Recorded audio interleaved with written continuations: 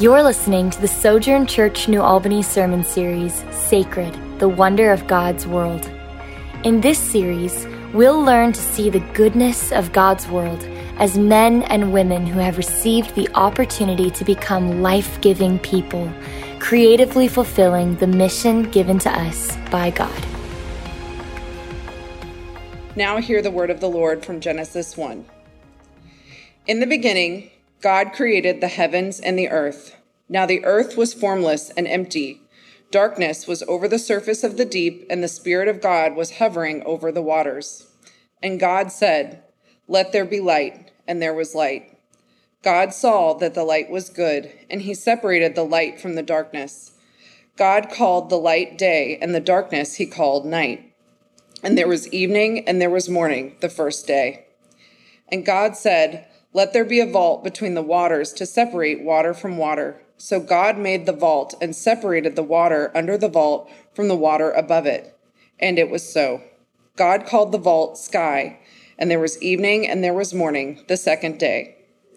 And God said, "Let the water under the sky be gathered to one place, and let dry ground appear." And it was so. God called the dry ground land, and the gathered waters he called seas. And God saw that it was good.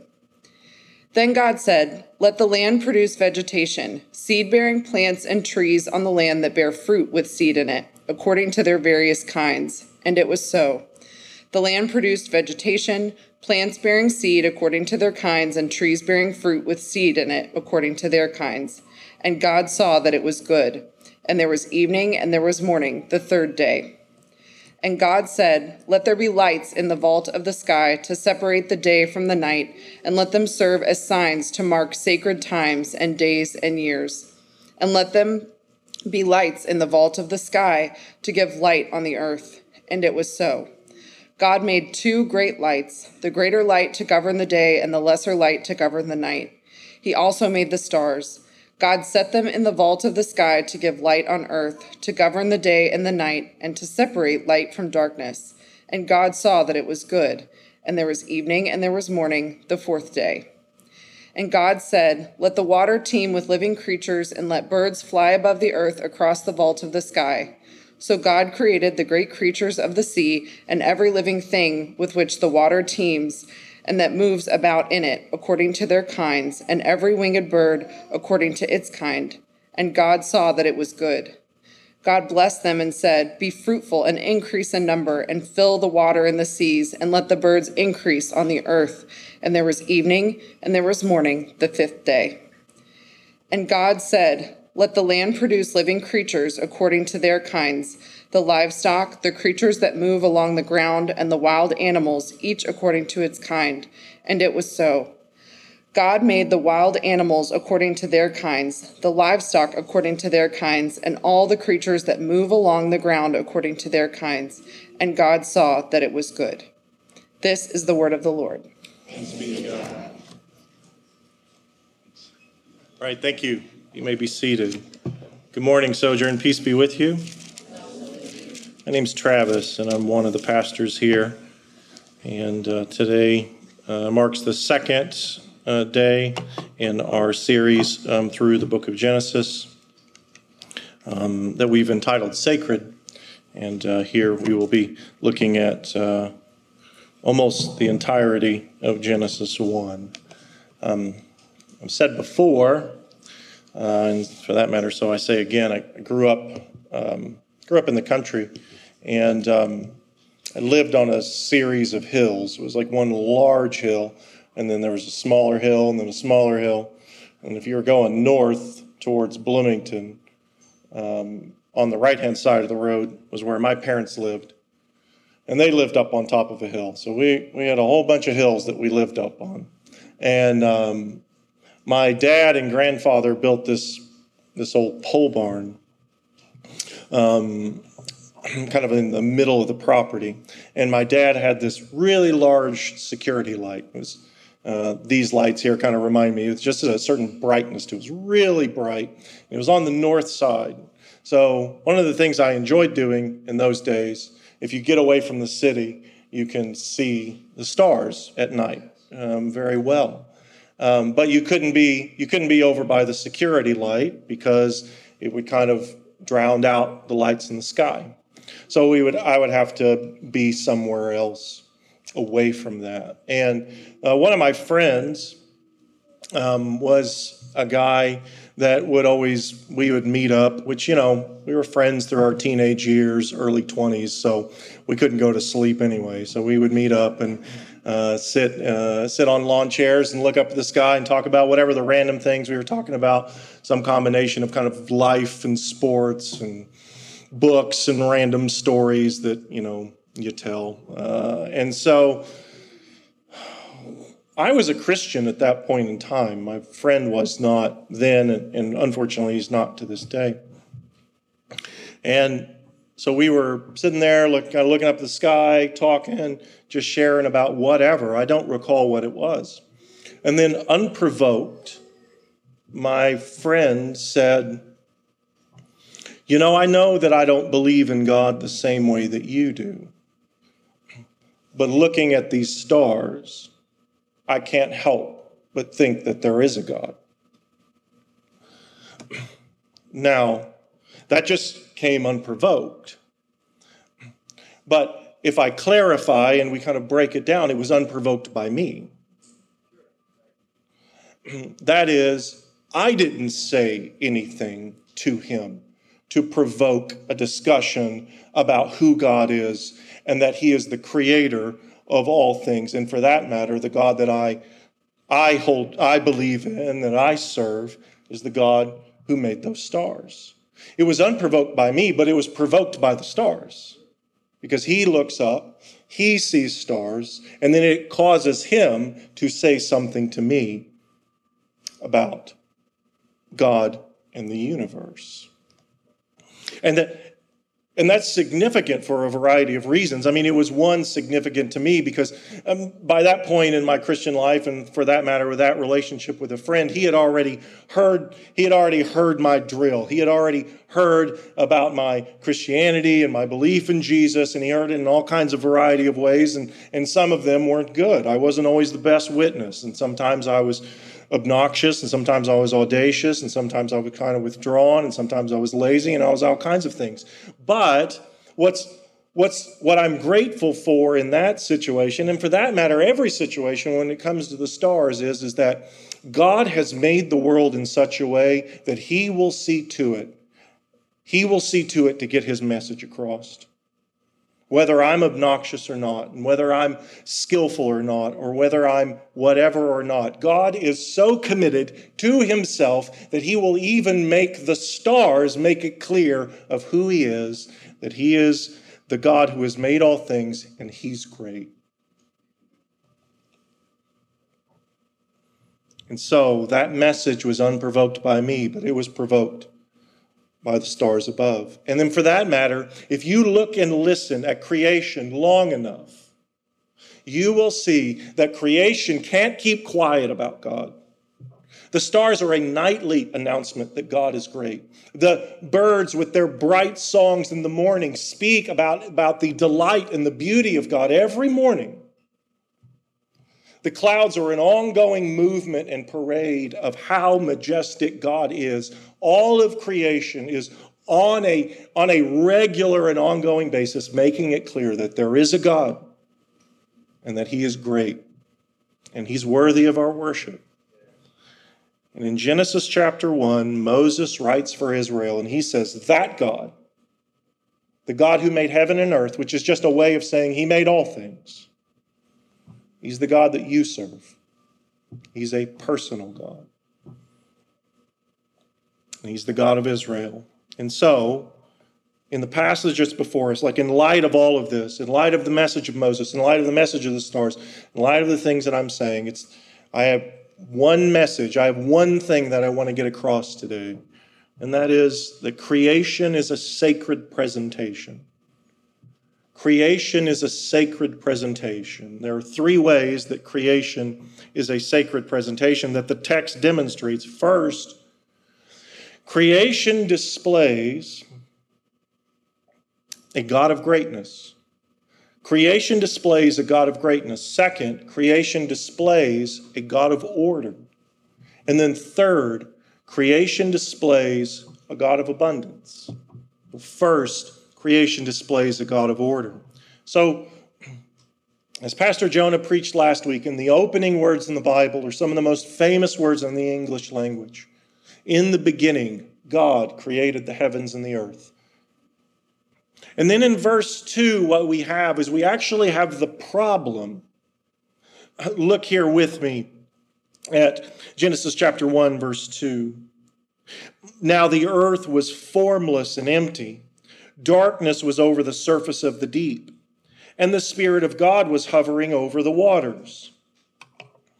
So there's a problem initially, and the problem is that the world is without form and empty, or some translations say without form and void, or formless and empty. But the point is that the world is a place that is, it's landless, it's lightless. Pastor Jonah mentioned, and you see the words that are used throughout Scripture, and it's used of like a desert wasteland. And so it's a place where there's no light. It's this watery desert wasteland, and that's a problem. But Moses makes clear in verse 2 that the Spirit of God was present. Now, what's significant about that? What difference does it make that the world is without form and void, and yet the Spirit of God is present? Well, because in the Scriptures, wherever the Spirit of God is, something miraculous will take place. And you see that throughout the Scriptures. The prophets will speak at times about the promises of God and that God will pour out His Spirit on the dry land. And the prophets talk about it. It's in Isaiah chapter 59 where he talks about the Spirit of God will be given to God's children and God's children's children, and they will speak God's word. And so wherever the Spirit is, something miraculous will take place. And so though the world is empty and without form, the Spirit is present, and the Spirit will do His work. And how will He do His work? What will be the vehicle? What will be the mechanism that He'll do His work or accomplish His work? He'll do it by the Word of God. Look here with me in verse 3. And God said, "Let there be light." And there was light. Verse 6. And God said, "Let there be a vault between the waters to separate water from water." Verse 9, and God said, "Let the water under the sky be gathered to one place, and let the dry ground appear." And it was so. So the Spirit is present, and this is very important because you'll see this throughout all the Scriptures. Remember, Genesis 1 is providing the foundation for everything else that we're going to see in the Bible. And one of the things that Genesis 1 teaches us is wherever the Spirit of God is, the Word of God is. And wherever the Word of God is, the Spirit of God is. And you can't separate the presence of God from the Word of God. It's just you're trying to divide something together that God has brought together. And so there's this rhythm and there's this pattern to Genesis chapter 1. And as I was reading it, you probably heard it, or as it was read earlier, you heard it. You have this statement, and God said. So there's this, and then there's a command, let there be, fill in the blank. And then it says, and it was so. And then it provides an evaluation, and it was good. And then it gives us the chronology, and that was morning and evening the first day. And so there's this rhythm to it. It's not quite poetry, but it is rhythmic. And so even in the way this is being told, you see the order that is baked in, so to speak. You have the order that is included in, even in the storytelling, even in the way that Moses breaks this down. And he says, look, God made all these things by His word. And so creation, Moses will make clear, creation itself serves multiple purposes. Look here with me. In Genesis chapter 1, verse 14. And God said, let there be lights in the vault of the sky to separate the day from the night, and let them serve as signs to mark sacred times and days and years. And let them be lights in the vault of the sky to give light on the earth and it was so. So here he speaks about the making of the sun, the moon, and the stars. And did you notice that he said the sun, the moon, and the stars are signs to mark sacred times? And what's significant that they are signs?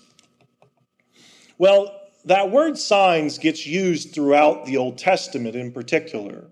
The most famous in the Old Testament is actually that the judgments that God brought on Pharaoh and on the Egyptians were signs of the Lord's lordship, so to speak, of that he is a king that is greater than Pharaoh. And so when God brought judgments on Egypt, judgments of the frogs, and the hail and the darkness and so on, those, it says in Exodus, were signs. And they were visible reminders, something about the character of God. But that's not the beginning of the discussion on signs. The beginning of the discussion on signs are even in the creation account, that the sun, the moon, and the stars, they serve multiple purposes. And one of the things that they do is they serve to mark out. They serve to be a visible reminder that there is a God, that he is great. And only God himself could have created stars, the moon, the sun, and the like. And there's something that we learn from this chapter that's really important. It's a basic lesson.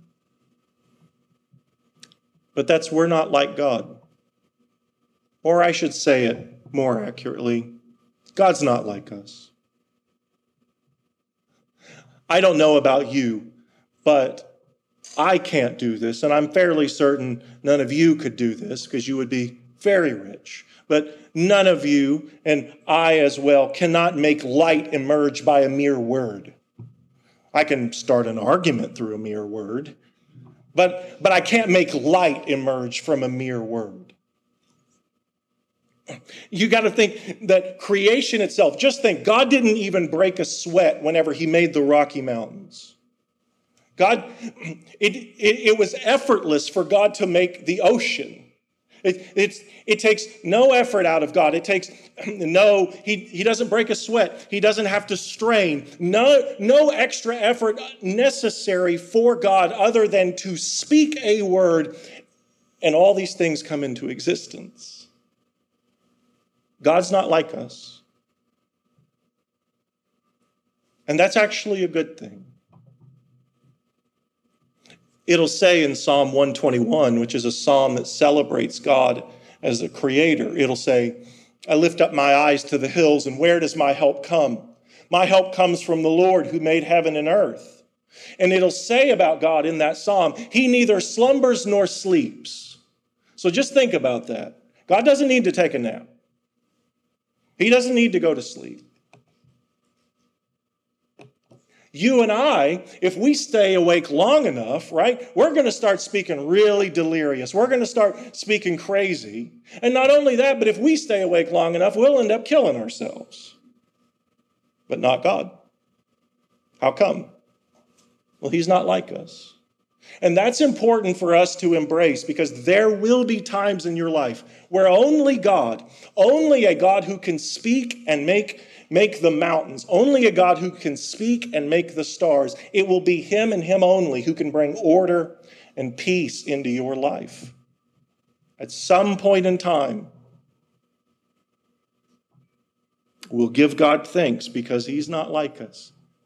And you know, when they wrote the children's song, they said this, they tapped into this, didn't they? They said about us, we are weak, but he is what? Strong. And that's true. And he is a God who's limitless, and he's a God who's great. Second, creation demonstrates a God of order. So you have it again as we go back kind of to the problem in Genesis 1. It's this in verse 2. Again, look with me. Now the earth was formless and empty. The darkness was over the surface of the deep. So the world is this shadowy, dark, landless place. But God's going to deal with that problem. And what he does is he deals with it in an orderly way. So as I said, there's even a rhythm to it. And God said, and it was so. It was good. This was morning and evening, the first day, and so on and so on. And so what will take place is days 1, 2, and 3 is God dealing with the formlessness of the world. So God creates the form of light. He says, let there be light, and he creates a form. And God creates the form of the sky, the form of the sea, day 2. God creates the form of the land. He draws back the waters and he separates it so that we have the land and the earth. And so days 1, 2, and 3 have an order to it, and that order is God is dealing with the formlessness of the world. In days 4, 5, and 6, God is filling.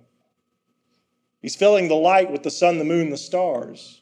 He's filling the sky with the birds. He's filling the sea on day 5 with the sea creatures. And on day 6, he's filling the land with the livestock and the wild animals, all according to their kind. And there's an order to it. Now, what's the reason for the order? Well, one, it demonstrates something about the character of God, but it also is there to serve us. Look here again in verse 14. And God said, let there be lights in the vault of the sky to separate the day from the night, and let them serve as signs to mark sacred times and days and years. So creation has multiple functions. It has multiple purposes. It has multiple jobs. Creation multitasks, so to speak. And at one level, creation multitasks in that it makes clear who it is that God is, that he exists and he's powerful. Again, if you think about the original story that I told with myself and my friend, creation, the stars did their job in that they called to attention that there is a God. But they don't only do that. Moses says here that the sun, the moon, and the stars mark out sacred times.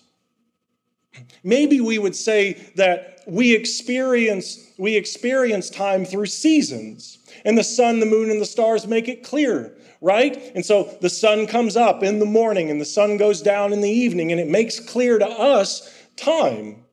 And that's part of its purpose. That's part of what it's doing. Creation is meant to display the glory of God and serve the good of people. And it's to mark out sacred times. As you go through the scriptures, Leviticus will use this word in Leviticus 23, and we translate it feasts. And Israel, they organized their calendar based on sacred times that they celebrated as feasts. When God's people would get together, we could translate the word appointments, that the sun, the moon, the stars give us divine appointments. And so it sets apart time for us, for Israel, to be holy. Why? Well, because every year around April comes around and Israel gets together and they remember that there was a time when they were in slavery in the land of Egypt and God brought them out. He delivered them. And so the sun, the moon, the stars serve them by saying, hey, it's April and we get together, and what do? We don't get together for no reason. We get together so that we can worship God. The sun, the moon, the stars serve us as Christians as we get together on Sunday. And why do we get together on Sunday? Well, to remember that we serve a God who created us, who saved us, and who was raised from the dead on a Sunday. There's a divine appointment that the sun, the moon, and the stars serve. Let me ask you, what do you need to do to make time to be holy? Do you need to carve out time to be holy? What kind of time do you need to carve out? Just you and the Lord. And for some of you, maybe that's what you need to do. You need to get a calendar and you need to say, I'm putting it on the calendar. It's just me, the Lord.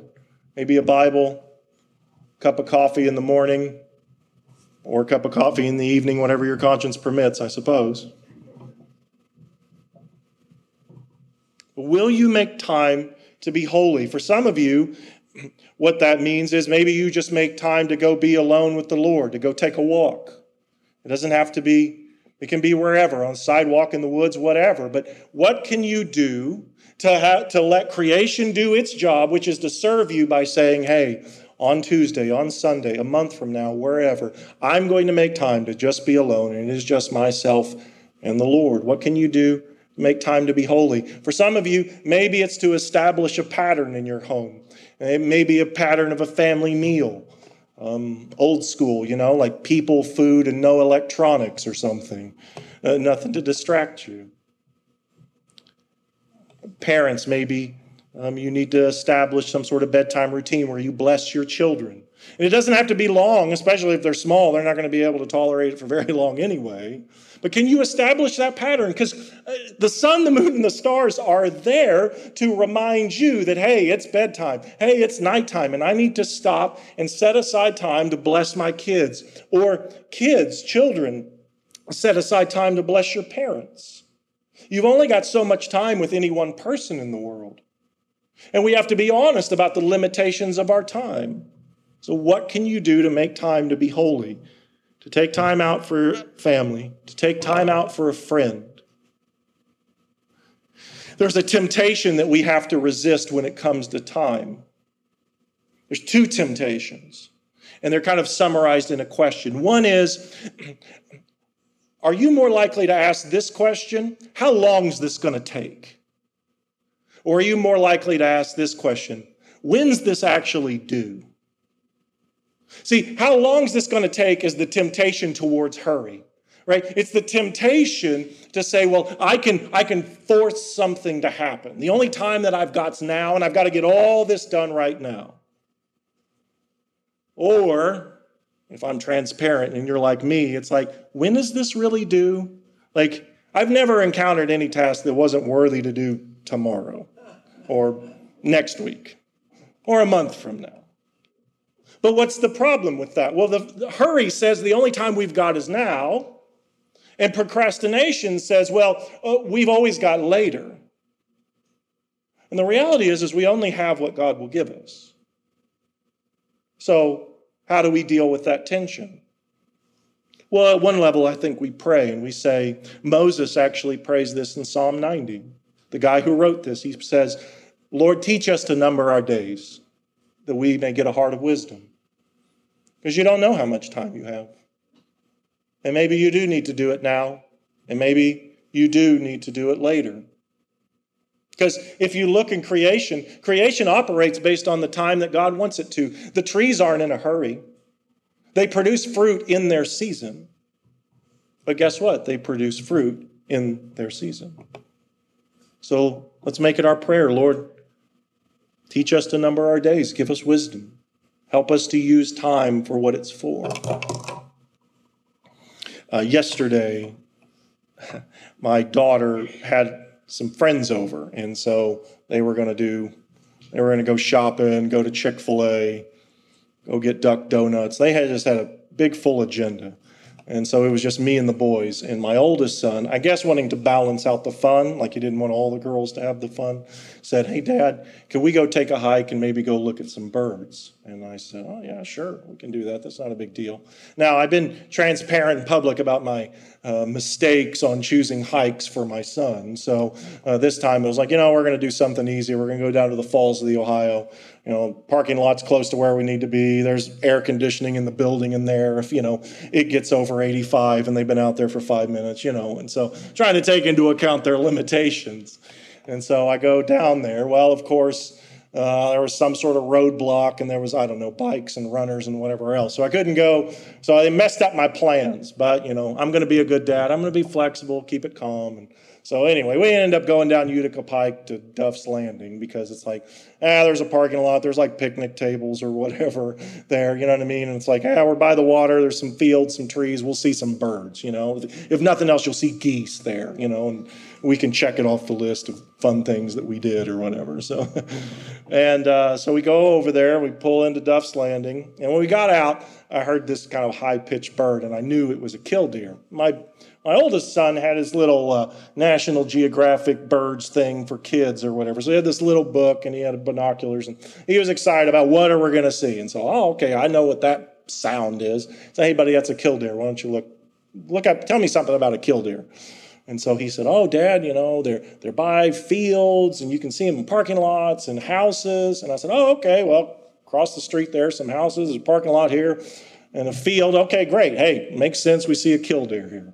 And so then we go over, and there was ducks that landed in the Ohio River. He kept on saying, Dad, I really want to see a fish in the Ohio River. And I'm like, it's kind of dirty, buddy. I don't think we're going to see anything, to be honest, but I hope you see one.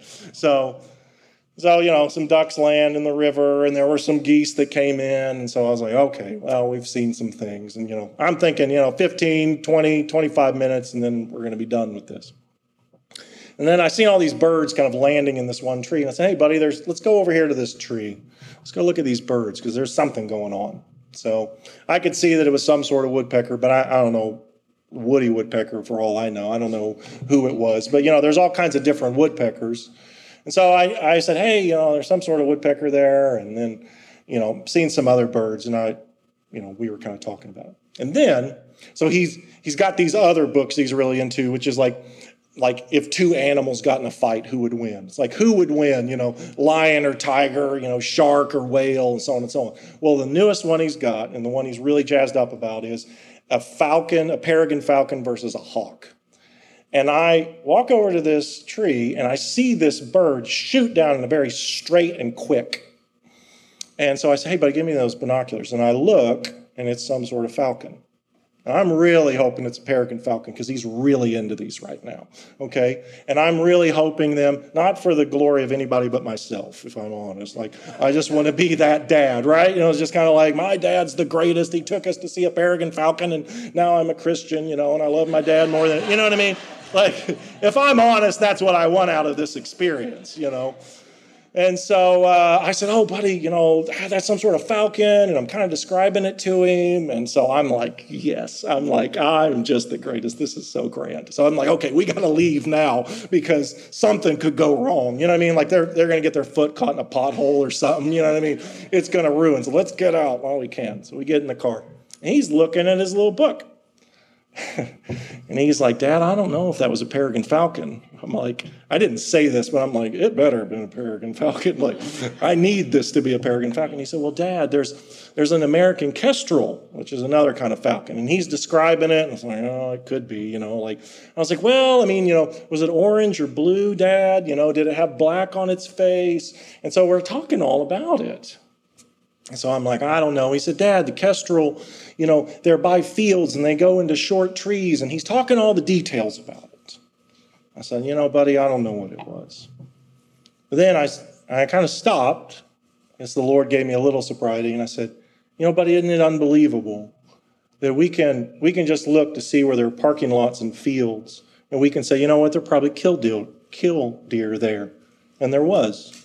Like, isn't it unbelievable you can go to a field and say, you might see a small falcon there. Or you can go to another kind of field and see another kind of bird. I was like, isn't it unbelievable that God ordered things in such a way that you could go to one spot and say, there's a good chance we're going to see something that God made here. Well, there's the order of God's creation. But not only that, the third point is the God of abundance. Like, think about that. Like, we had a discussion about what kind of falcon it is. Why? Well, because God doesn't, he could do this, but he doesn't do factory-made falcons, right? It would be unbelievable for God to speak a word and just to make falcons and they all look the same. But that's not what he does. Like, it would be unbelievable. And he can make factory-made planets. He speak a word and they all look the same. But that's not the way they do. The earth looks a certain way. Saturn looks a certain way. Jupiter looks a certain way. He can make factory-made stars, but that's not what he does. And what does that say about the character of God? Like, what does it say about the character of God that we have to have a conversation about, hey, what did the bird look like? What was his colors? What does that say about him?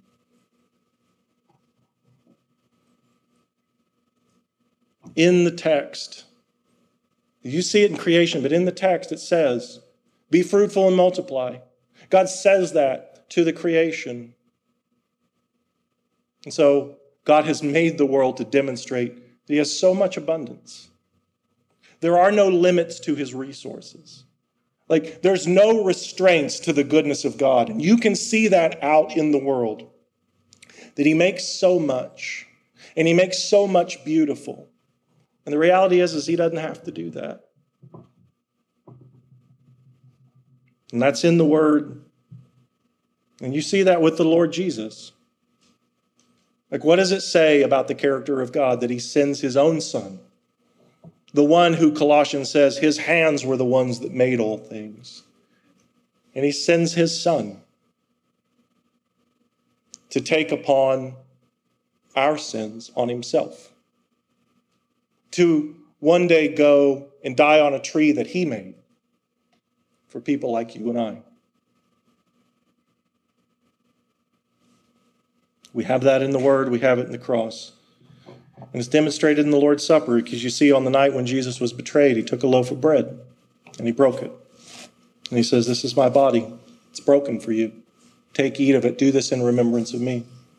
And in the same way, he takes a cup of wine and he blesses it. He says, "This cup is the cup of the new covenant, sealed by the shedding of my blood. Take, drink of it. Do this in remembrance of me." For every time you eat from this bread, you drink from this cup, you're announcing the Lord's death until he returns.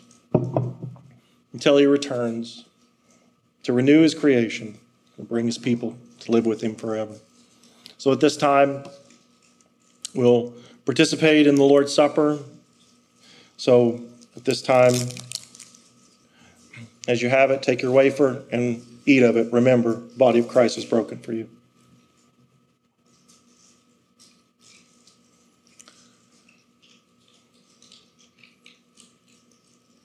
In the same way, take your cup and remember that it was the blood of Jesus was shed for you.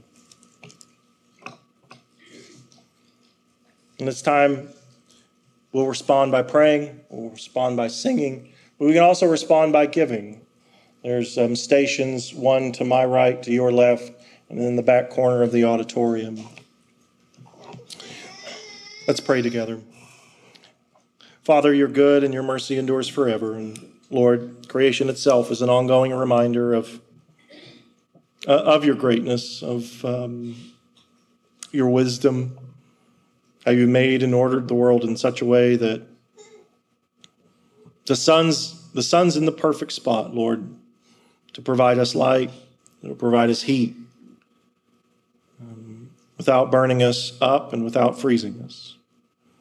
And Lord, you order the world in such a way and you maintain it by the word of your power, and we're grateful for that. And Lord, the psalmist is accurate when they ask the question, when they look at the stars and say, "What is man that you're mindful of him?" And Lord, we're thankful that in spite of you maintaining the universe, you listen to us and you give time for us. So Lord, we're grateful. Lord, we long to know you better. We long to be in your presence. And we're longing for the coming of our Lord Jesus. And as we wait, we'll pray as he taught us. Whenever he said, "Our Father, who art in heaven, hallowed be thy name. Thy kingdom come, thy will be done, on earth as it is in heaven. Give us this day our daily bread, and forgive us our trespasses, as we forgive those who trespass against us. And lead us not into temptation, but deliver us from evil. Thine is the kingdom, the power."